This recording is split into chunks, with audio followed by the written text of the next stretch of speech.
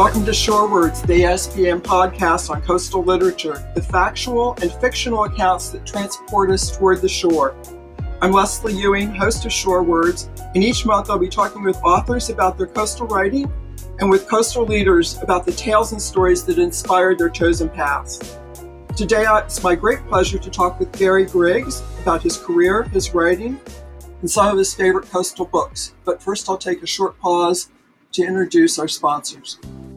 The American Shoreline Podcast Network and CoastalNewsToday.com are brought to you by LJA Engineering. With 28 offices along the Gulf Coast, the folks at LJA Engineering are at the top of the craft in the areas of coastal restoration, coastal infrastructure, rivers and channels, numerical modeling, disaster recovery, and design and construction oversight. Be sure to check out their brand new Coastal Resilience Department, headed up by ASPN's own Peter Ravella. Find them at lja.com. Be sure to subscribe to the Coastal News Today Daily Blast newsletter at coastalnewstoday.com for daily updates on the events and news that shape the coastal discussion. Want to support the discussion and promote your company? We have sponsorship packages available now. Email me to learn more at chloe@coastalnewstoday.com. That's CHLOE@coastalnewstoday.com. Hope to hear from you and enjoy the show. Gary, you're no stranger to most of the ASPN audience. Probably a quarter to a third have either been students of yours or have colleagues who are students of yours. And you've published, to my count, 27 articles now in Shore and Beach alone. Wow. 2 book reviews and 1 book cover. So it's quite a great accomplishment. Your short bio is that you received a BA in geoscience from the University of Santa Barbara, and then 3 years later, you got your PhD in oceanography at Oregon State University. You were looking at some of the early sediment cores in the Cascadia subduction zone area, and then from graduate school, you got an offer that you accepted to come teach at UCSC, University of Santa Cruz, and somewhere along the line, you became a distinguished professor of earth sciences at UC Santa Cruz. So to me, you seem to be like the epitome of a Renaissance scholar. You're doing field work, you're teaching, you've got classes, you've got lecturing, you mentor students, you're writing, you're possibly still surfing? A little bit. Good. But you're also involved with your community. And it seems like you do all of this with the same calm demeanor as you're taking the delay in this interview. So thank you. So some of this probably comes naturally to you, some takes work. But when did you know that the coast and UC Santa Cruz would be the constants in your life? Well, there's this funny story I'll make brief, but it has to do with books. Good. As a kid, my dad was a high school teacher in Southern California. When he finished teaching, every summer we'd look forward to this camping trip up the coast, Oregon, Washington, California. And the first night from Southern California, we'd always stay in Berkeley. And my dad had been a student there, graduating in 1938. But his college roommate ended up getting a PhD in geography and staying on the faculty there for 40, 45 years. He was quite well known, a guy named Jim Parsons. And they had this wonderful house in the Berkeley Hills with lofts and books and things he'd traveled all over the world and collected. And he always would tell us stories and wonderful adventures. I think he made them up, but it was great. And I knew he had a doctor's degree because he was a professor. So I asked my dad once, and I was probably 10 or 11. I thought, wow, this would be a great profession. So I asked my dad what Jim had to do to get a doctor's degree. And my dad said, he had to write a book, which a thesis is a book. Yeah. And I thought at 10 or 11 years old, that was sort of way off of anything I could ever achieve. So I kind of checked the idea of being a professor off of my list of future professions, and I'm just finishing up my 12th book.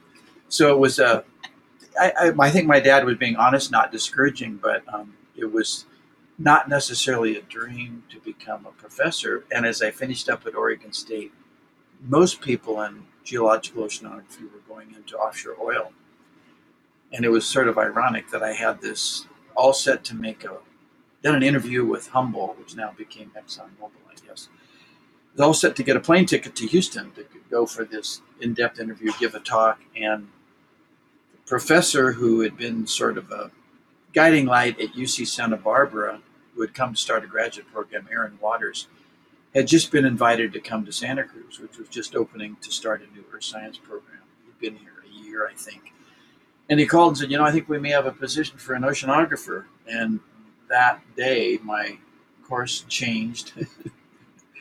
And I ended up coming down and getting hired, and that was 51 years ago. But in retrospect, I'd never taught a class. I'd never been to TA. So I walked into my first oceanography class here in the winter of 1969 with 250 long-haired, wild, radical students from the 60s, and I had a suit and a tie on. And, they were all in tie-dye, and they had dogs and long hair. It was, Oregon State is anyway, sort of a pretty standard, Pac 8 fraternities, sororities, sports, and we had none of that. And all of a sudden I'm in this very liberal, progressive institution, which was fine for me coming from Southern California and Santa Barbara, but it was this wonderful decision. And as I look back and think about, wow, I could have done any of 100 other things, but the reason I think I'm still here, one of the pioneer faculty sort of from the first several years, is because it was a perfect opportunity for me in combining geological sciences as my undergraduate with oceanography, and then I minored in civil engineering. Everything sort of came to the coastal zone. And so, in some ways it's a straightforward story, but in other ways there's so many places where I could have taken another turn in my life, would have been totally different. So I feel very fortunate to have had all those things work out. Yeah. Even from the discouragement of that I would never write a book. So you write a lot about the coast. You've written a lot about the coast for most of your career.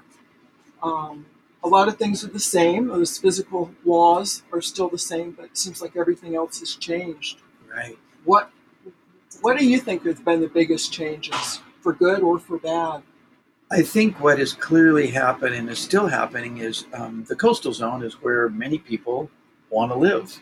If you look at California, our coastal counties make up some small percent of the area, but 68% of the population and most of the gross domestic product, most of the jobs. So as people have migrated to the coast, I think the issues that weren't apparent, and there's this interesting,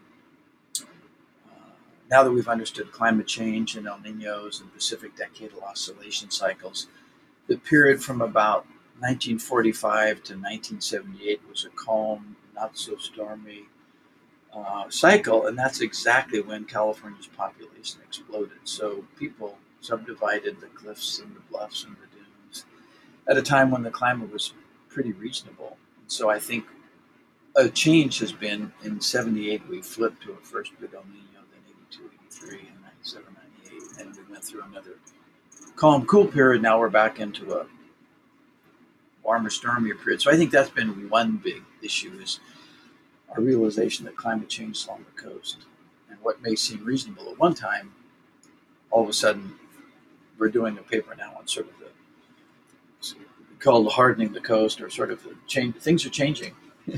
These permits, and we kind of track, as the commission has, the number of miles armored in the 70s versus what it is today. And today, about 14% of the whole coast is armored. But for Southern California, the four Southern California counties, it's 38%. So, and now we're kind of putting the brakes on that and say, wait a minute, we're not going to do that anymore. And that has big effects on, unless you were built before the Coastal Act.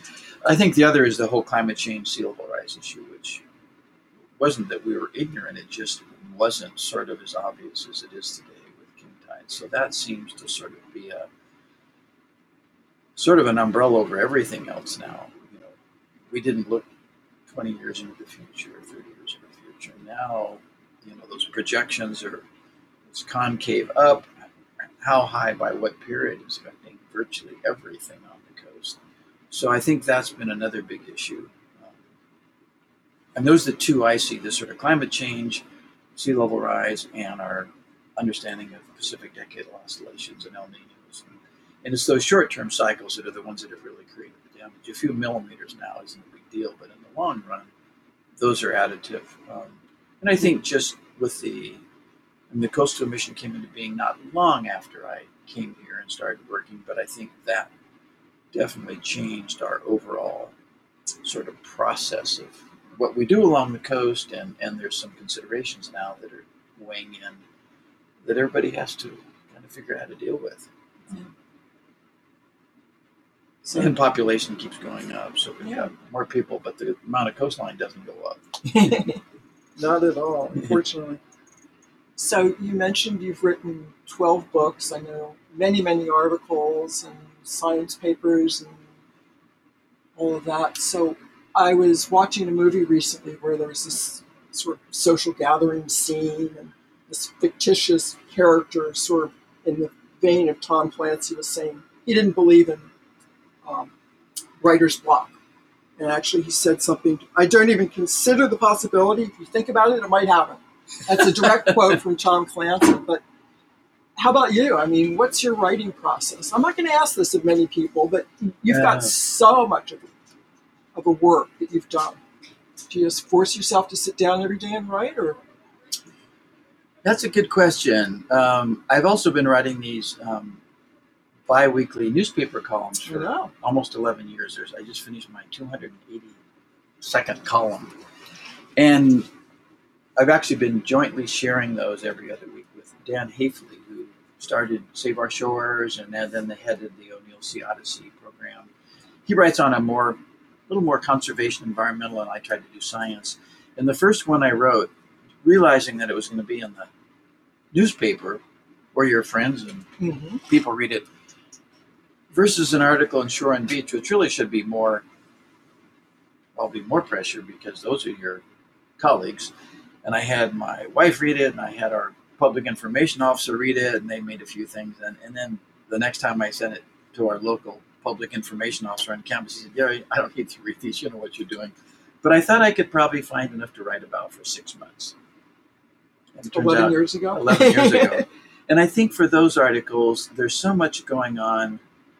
I mean, every time we turn around, there's, the went up the ocean for plastic. Okay, that project didn't work. We've got the BP Horizon blowout, or the newest stuff on sea level, or whaling in the bay, or fisheries. That every time I turn, I've not duplicated articles, but I've written a lot of the local history. Those are kind of fun because they're about 600 to 700 words, and I find I turn it on Thursday night for Sunday. As soon as my partner's article comes out on Sunday, I start thinking about the next article. Monday or Tuesday, I rough it out and I look at it again and rewrite it on Wednesday. By Thursday, it's done. So those are kind of fun. Books, boy, I don't have a writer's block, and I tend to think about things a long time before I finally do it. So I'm already, I did a combination. Well, the first 6 years of my newspaper columns we put out, and I just put together the next 4 years. That was easy because we're just trying to work with InDesign, which is a challenge. Those are easy because we don't have to write them all over again. But a new book is like sort of a combination of things I think about a lot, long enough that I know what I want to do, but I don't really write outlines. I don't really have a method. I can see, okay, this new book on sort of natural disaster history, stuff I've been looking at for 50 years. So I've got files on earthquakes and floods, and you do some research, but it seems to kind of flow pretty well. And I don't try to make it perfect the first time, but I probably go back through it a number of times. And I think now I'm up to, 190 articles published. And those are different because you've been doing research, you've been thinking about things, and it's sort of finite. It's 5,000 words. I'm really big on illustrations. So I sometimes think about, the picture of, say, the apartments on the cliffs in Pacifica. That's a whole story. And once you have that picture in mind, I kind of think, okay, what's the story, the message around that? But I've also gotten much more interested in sort of science communication. One of the things I've tried to get into my graduate students is, if you can't communicate clearly what you're doing, then it's never going to be read or never going to be understood. So that, to me, is really important. That's what these newspaper articles are really about, is anybody in the city should be able to read that and understand it. And I find we have this local paper that's getting smaller and smaller because it's an out-of-town owner and they're cutting budgets. But the number of people who I wouldn't even know would have read my writing say, "Oh, that's the best part of the paper. That's the part I look forward to." So I think getting a little bit of feedback every once in a while really helps you say, "This is worth doing. I'll keep doing it." It doesn't seem like work, but by the end of a whole book, you realize, "Wow, that took a while." A couple hours each article. Yeah. Half a day each article, and suddenly Right. you've got to. Yeah. And then I did a book recently with a friend, Kim Steinhardt, who's a former administrative law judge, and it's a much more personal thing. That was kind of fun because we didn't have to feel like you had to cover every aspect of something, but he has one on whale watching and on sea otters, and we both did one on growing up on the coast. And those things in some ways are a lot easier, like writing your biography or something like that, than making sure you, like living with the changing California coast was, we've got to cover every county, and we've got to, I had Charles Lester come in and do a chapter, and people that I kind of talked into doing sections. That was, but you want to make sure you covered the whole state. It wasn't like, well, I think I'll write about this for a while.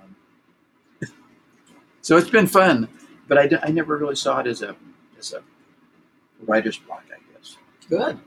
And to think at one time I never thought I'd write a book, and then I failed the English test and I had to take subject A in college. You look back and the amount of writing I'd done. The first publication I had, I did a handful in graduate school, was from these deep sea cores off of Oregon and Washington.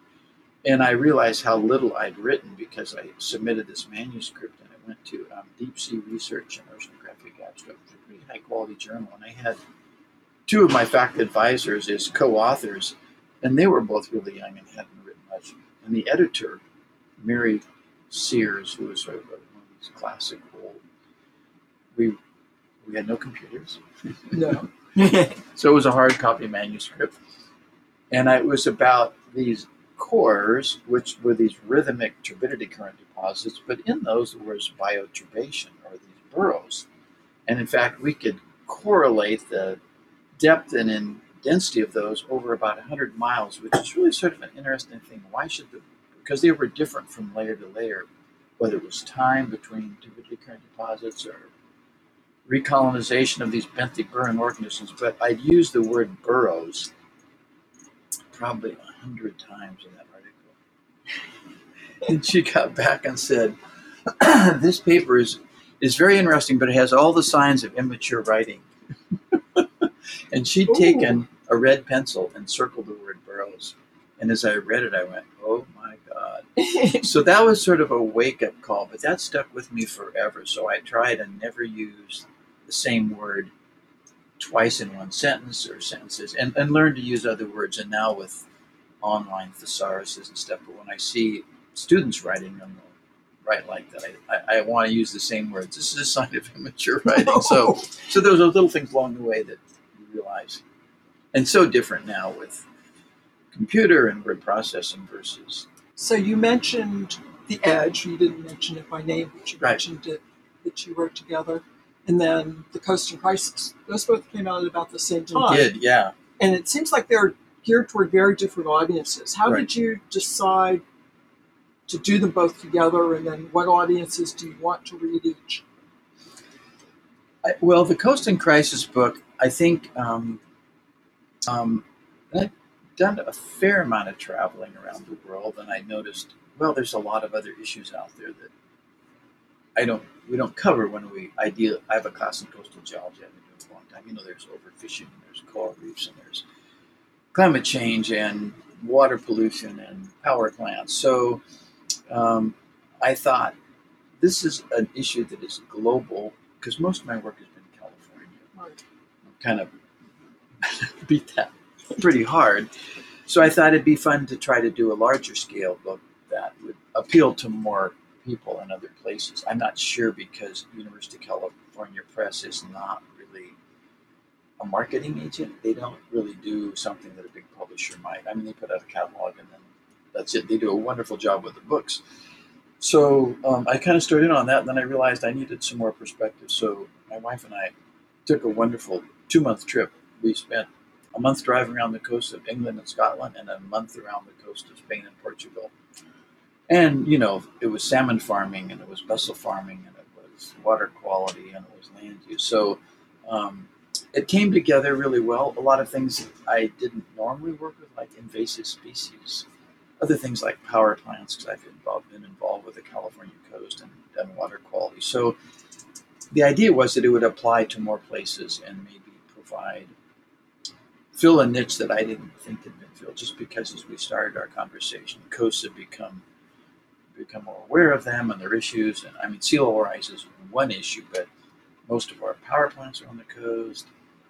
Our oil comes in, our ship traffic is where people are putting in their wastewater, but it's also a place of natural hazards with tsunamis, sea level rise, coastal storms. And it's not, I think when I just talked to the editor the other day, it sold 1,000 copies, which is not really very many. It's been a little over a year. But I think if one's realistic about writing a book in this area, it's really not to make money. So that book, anyway, was meant to be sort of global. And then Kim Steinhardt is an old friend. We walked around Monterey Bay together a couple times, and he's kind of retired and does a lot of photography of sea otters and given a lot of talks on otters. And the photos in the book are incredible. Yeah, he's got a big lens and spends a lot of time in Moss Landing. And we had some things in common. He grew up on San Francisco Bay and Strawberry Point, Strawberry Hill, whatever it is. And he'd had a lot of interesting adventures and spent his time on the Big Sur coast. And I grew up in Southern California. We started talking, and he actually proposed the idea. And I said, well, sure, let's give it a try. So he was working his part, and I was working on my part, and they came out at the same time. And he's been really excited about going off and giving book talks, and I've given some together, which is always interesting. Anyway, it's been a fun ride to just go off in a more personal direction. And then my wife and I did a couple books together. The one on the California coast from the air, and then I don't know whether you've seen it's the Now and Then. Now and Then, right? And that book has sold more than any, because it's part of this Arcadia series of old photographs. And so many people love then and now images. Yeah. And you'll see these articles in magazines of, movie stars, what they look like in high school or whatever. And I outlined another book called The Faces of Santa Cruz Then and Now. Our political leaders and stuff, and what did they look like? And a page about their life. Has nothing to do with science. But the book on the photographs of the old coast is just such a vivid way to portray coastal change. I mean, we can say it's eroding at 6 inches per year, and what does that mean? But then you see, wow, there used to be something here that's in fact, as we said, you can't stand in some of the places where the photographs were taken from. In fact, there's this interesting photos in there. Out on West Cliff near Natural Bridges, there used to be a wave motor. So what's a wave motor? Well, it was back in the late 1890s, there was a drought in Santa Cruz. People used to go out along West Cliff Drive in wagons to see the cliffs. It was, the road of 1,000 wonders. There was arches and bridges and blowholes. And when we got in the drought, it was so dusty, people didn't want to go out there anymore. It was just too dirty. So the city said, well, we're losing tourism. So they hired these two brothers, the Armstrong brothers, to figure out how to solve this. And it turns out there was a natural blowhole out there. And there was a cave, and the waves surged in. And they bored these two 6-foot diameter holes into the top of that cave, and then they put these huge pistons in there. So the waves would surge in pretty engineeringly sharp for the 1890s, push the pistons up, 4, 5, 6 feet. And when they came down, they pumped water into a derrick on top of the cliff. And then they used that water, gravity fed it into a water tank. And then there was a horse-drawn wagon that they sprayed down West Cliff with so it wasn't dusty. So we had these old photographs taken from the top of that derrick in 1890. And you can see up the coast where the Marine Lab is and the mobile home park, and then you can see back into Santa Cruz. There was nothing there. So we said, well, how are we going to retake that photograph? And I started thinking, well, maybe I have a son-in-law who's a fire captain in Santa Cruz. I said, maybe you can get the fire truck out there and we'll get the ladder up. No. And this is before drones, which I was is pretty thinking easy. that drone would be the easy way now. So we talked to Ken and Gabrielle Edelman, who did the Coastal Records Project photos, and we've been up with them flying a number of times. They've been very generous with their time. And they were excited about that book because they didn't know who would use their photos and to see them in the air. And so we made them sort of co-authors. So we came out in the helicopter. We had cameras and we had the photo. We were trying to look at the photo, and he just kept lowering. Actually, it was She Gabrielle. does. I thought she was the pilot. She Yeah. usually pilots. She's really careful. And Ken's Yeah. got his 35 megapixel mic on her computer. And she just kind of kept lowering it down almost over the path out there. In fact, we ended up getting too low because the photos weren't quite right. So we found a way to get to photo locations that we couldn't get to before. But it still was, weren't standing. Yeah. But it was a fun book just because it was the photos that anybody could look at and understand and see, wow, this was the old days. Very different.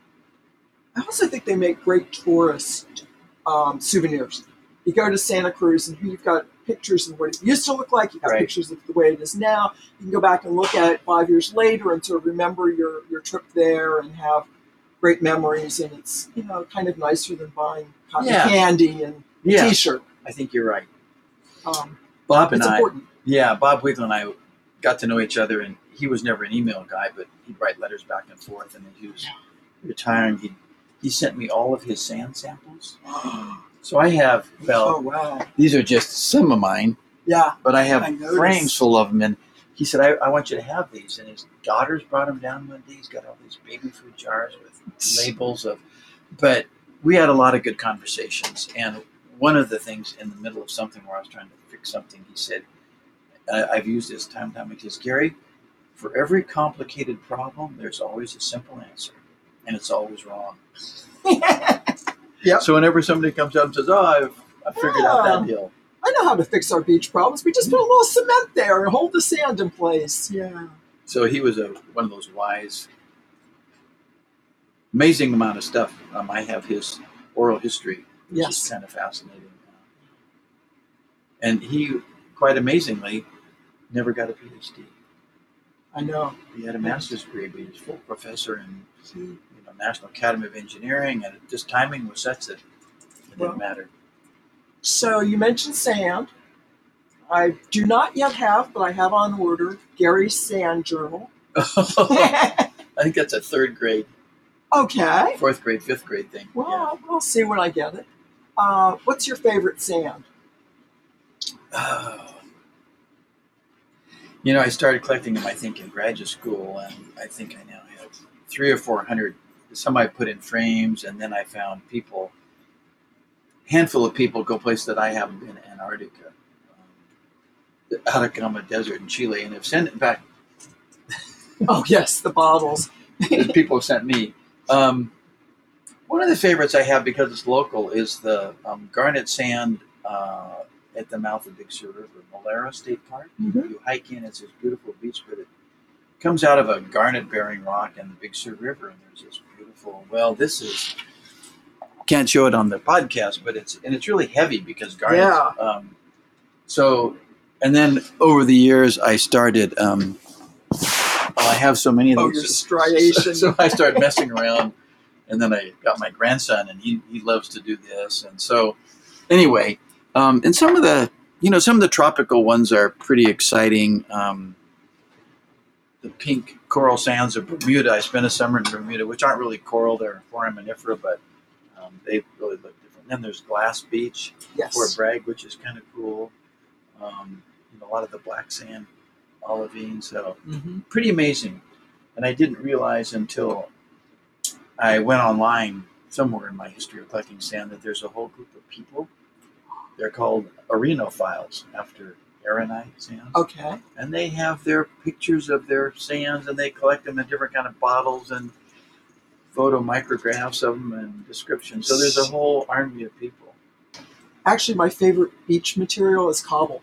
Oh, okay. I like sand, but I just think there's something magical, and it's also musical walking across cobble. I love the noise it makes. It's pretty fun.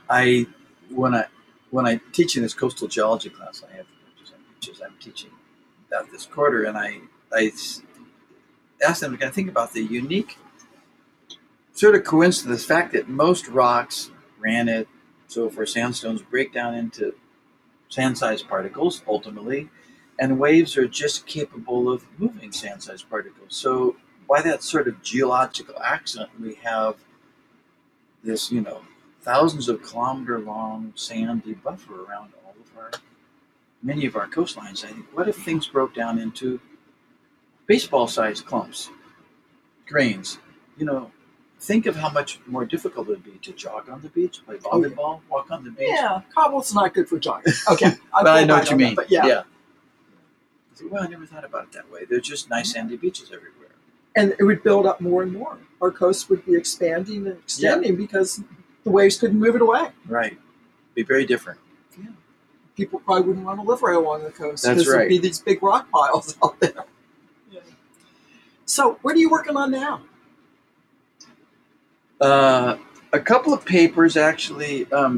Kiki Patch, who's a graduate student who's now teaching at CSU Channel Islands, loves it there. She's really a great person. So we've been sort of collaborating on a couple things. And one, this whole idea of armoring and sort of what we've relied on for decades. And for an engineer, that's what you work on. We've been working a lot with sea level rise and impacts. And so there's a conference at Columbia University in June. It's called At What Point Managed Retreat. And I think what a wonderful title, because it just sort of puts it all out there. And you may know there's been UC Irvine conference each year for the last 3 or 4 years, and I've been asked to be a speaker. Charles and I have spoken together. And I suggested to them this year, why don't you make this on managed retreat? Because every year it's been some connection to coastal resilience, building resilient coastal communities. And I have this more realistic view that we cannot build an organic natural shoreline along the outer California coast. We can't plant seagrass and mangroves and quarries. San Francisco Bay is different. It's marshes and wetlands. The open coast, kelp, algae, doesn't matter. We got a lot of wave action. There's nothing we can plant on the bluffs as much as we would like to do that. So we've relied on armor. But I think we're at the end of an era. But this idea of resilient communities, I think it's an easy way to sort of dismiss a really complicated thing with a word. Yeah. I joked when I started my last keynote talk at Irvine, I said, let's operationalize resilience as the dominant paradigm. That's the kind of language you hear from people. What the hell does that mean? Yeah. Well, we're gonna make it resilient. Well, show me a resilient coastal development. And on this trip we did, I used it in the Coast in Crisis around the coast of England. I read earlier about a wonderful book written in 1912. It's called Lost Towns of the Yorkshire Coast. And they did an article on Shore Beach, and we have mobile homes, only they're not these 80-foot long, 40 feet wide. They're little caravans. You get the front row for 2 years, and then you go to the back of the line. And I thought, we're never going to do that. If you were to be talking to your students today about communication, what skills would you tell them to focus on? Oh, gosh. Well, there's 3 books I really like that I have read. One's by Randy Olson, Don't Be Such a Scientist. All right. He's a marine biologist who went to film school and he discovered he wasn't having enough impact as a young assistant professor. And he makes a lot of really good points about what he calls ABT,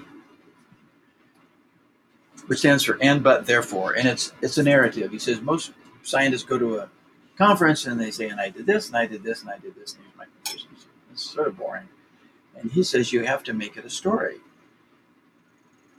Sea level's rising, and it's rising at a much higher level than it used to, but we built next to the coast, therefore we got to do something about it. So it's this ABT. And then there's the one by Nancy Barron down from the Ivory Tower. She's at Stanford, helped develop Compass. So it's how do you communicate with the media, newspapers, and then the one by Corey Dean, who was the science writer at the New York Times. And I think hers is, am I making myself clear? And so those are ones I talk to my students about. So just in closing, where is your favorite beach? Gosh, Leslie, that's really tough. You don't have to tell your favorite secret beach, your favorite public beach. Oh, well. Beaches have gotten pretty crowded in places. I think of more places around the world where I've been. I spent a week on a boat with a guy who has a big boat in the Bahamas. And there's these little marinas where people will pull in their boats, and they anchor there and they go out to the bar, and you could walk down a beach that's 2 miles long. It's this beautiful crystal white coral sand. The water's warm. There's stromatolites out there, Precambrian reef sort of, and nobody on the beach. And that was pretty special, I have to say. Pretty privileged. Santa Cruz, in the middle of the bay, we've hiked around the bay. I've led people around the bay, this 35-mile walk 6 times. And there's some places you get to down there south of Manresa into the bay where there's nobody on the beach. It tends to be a little windier, a little less populated. Mm-hmm. The main beach in Santa Cruz, Cal Beach, are great.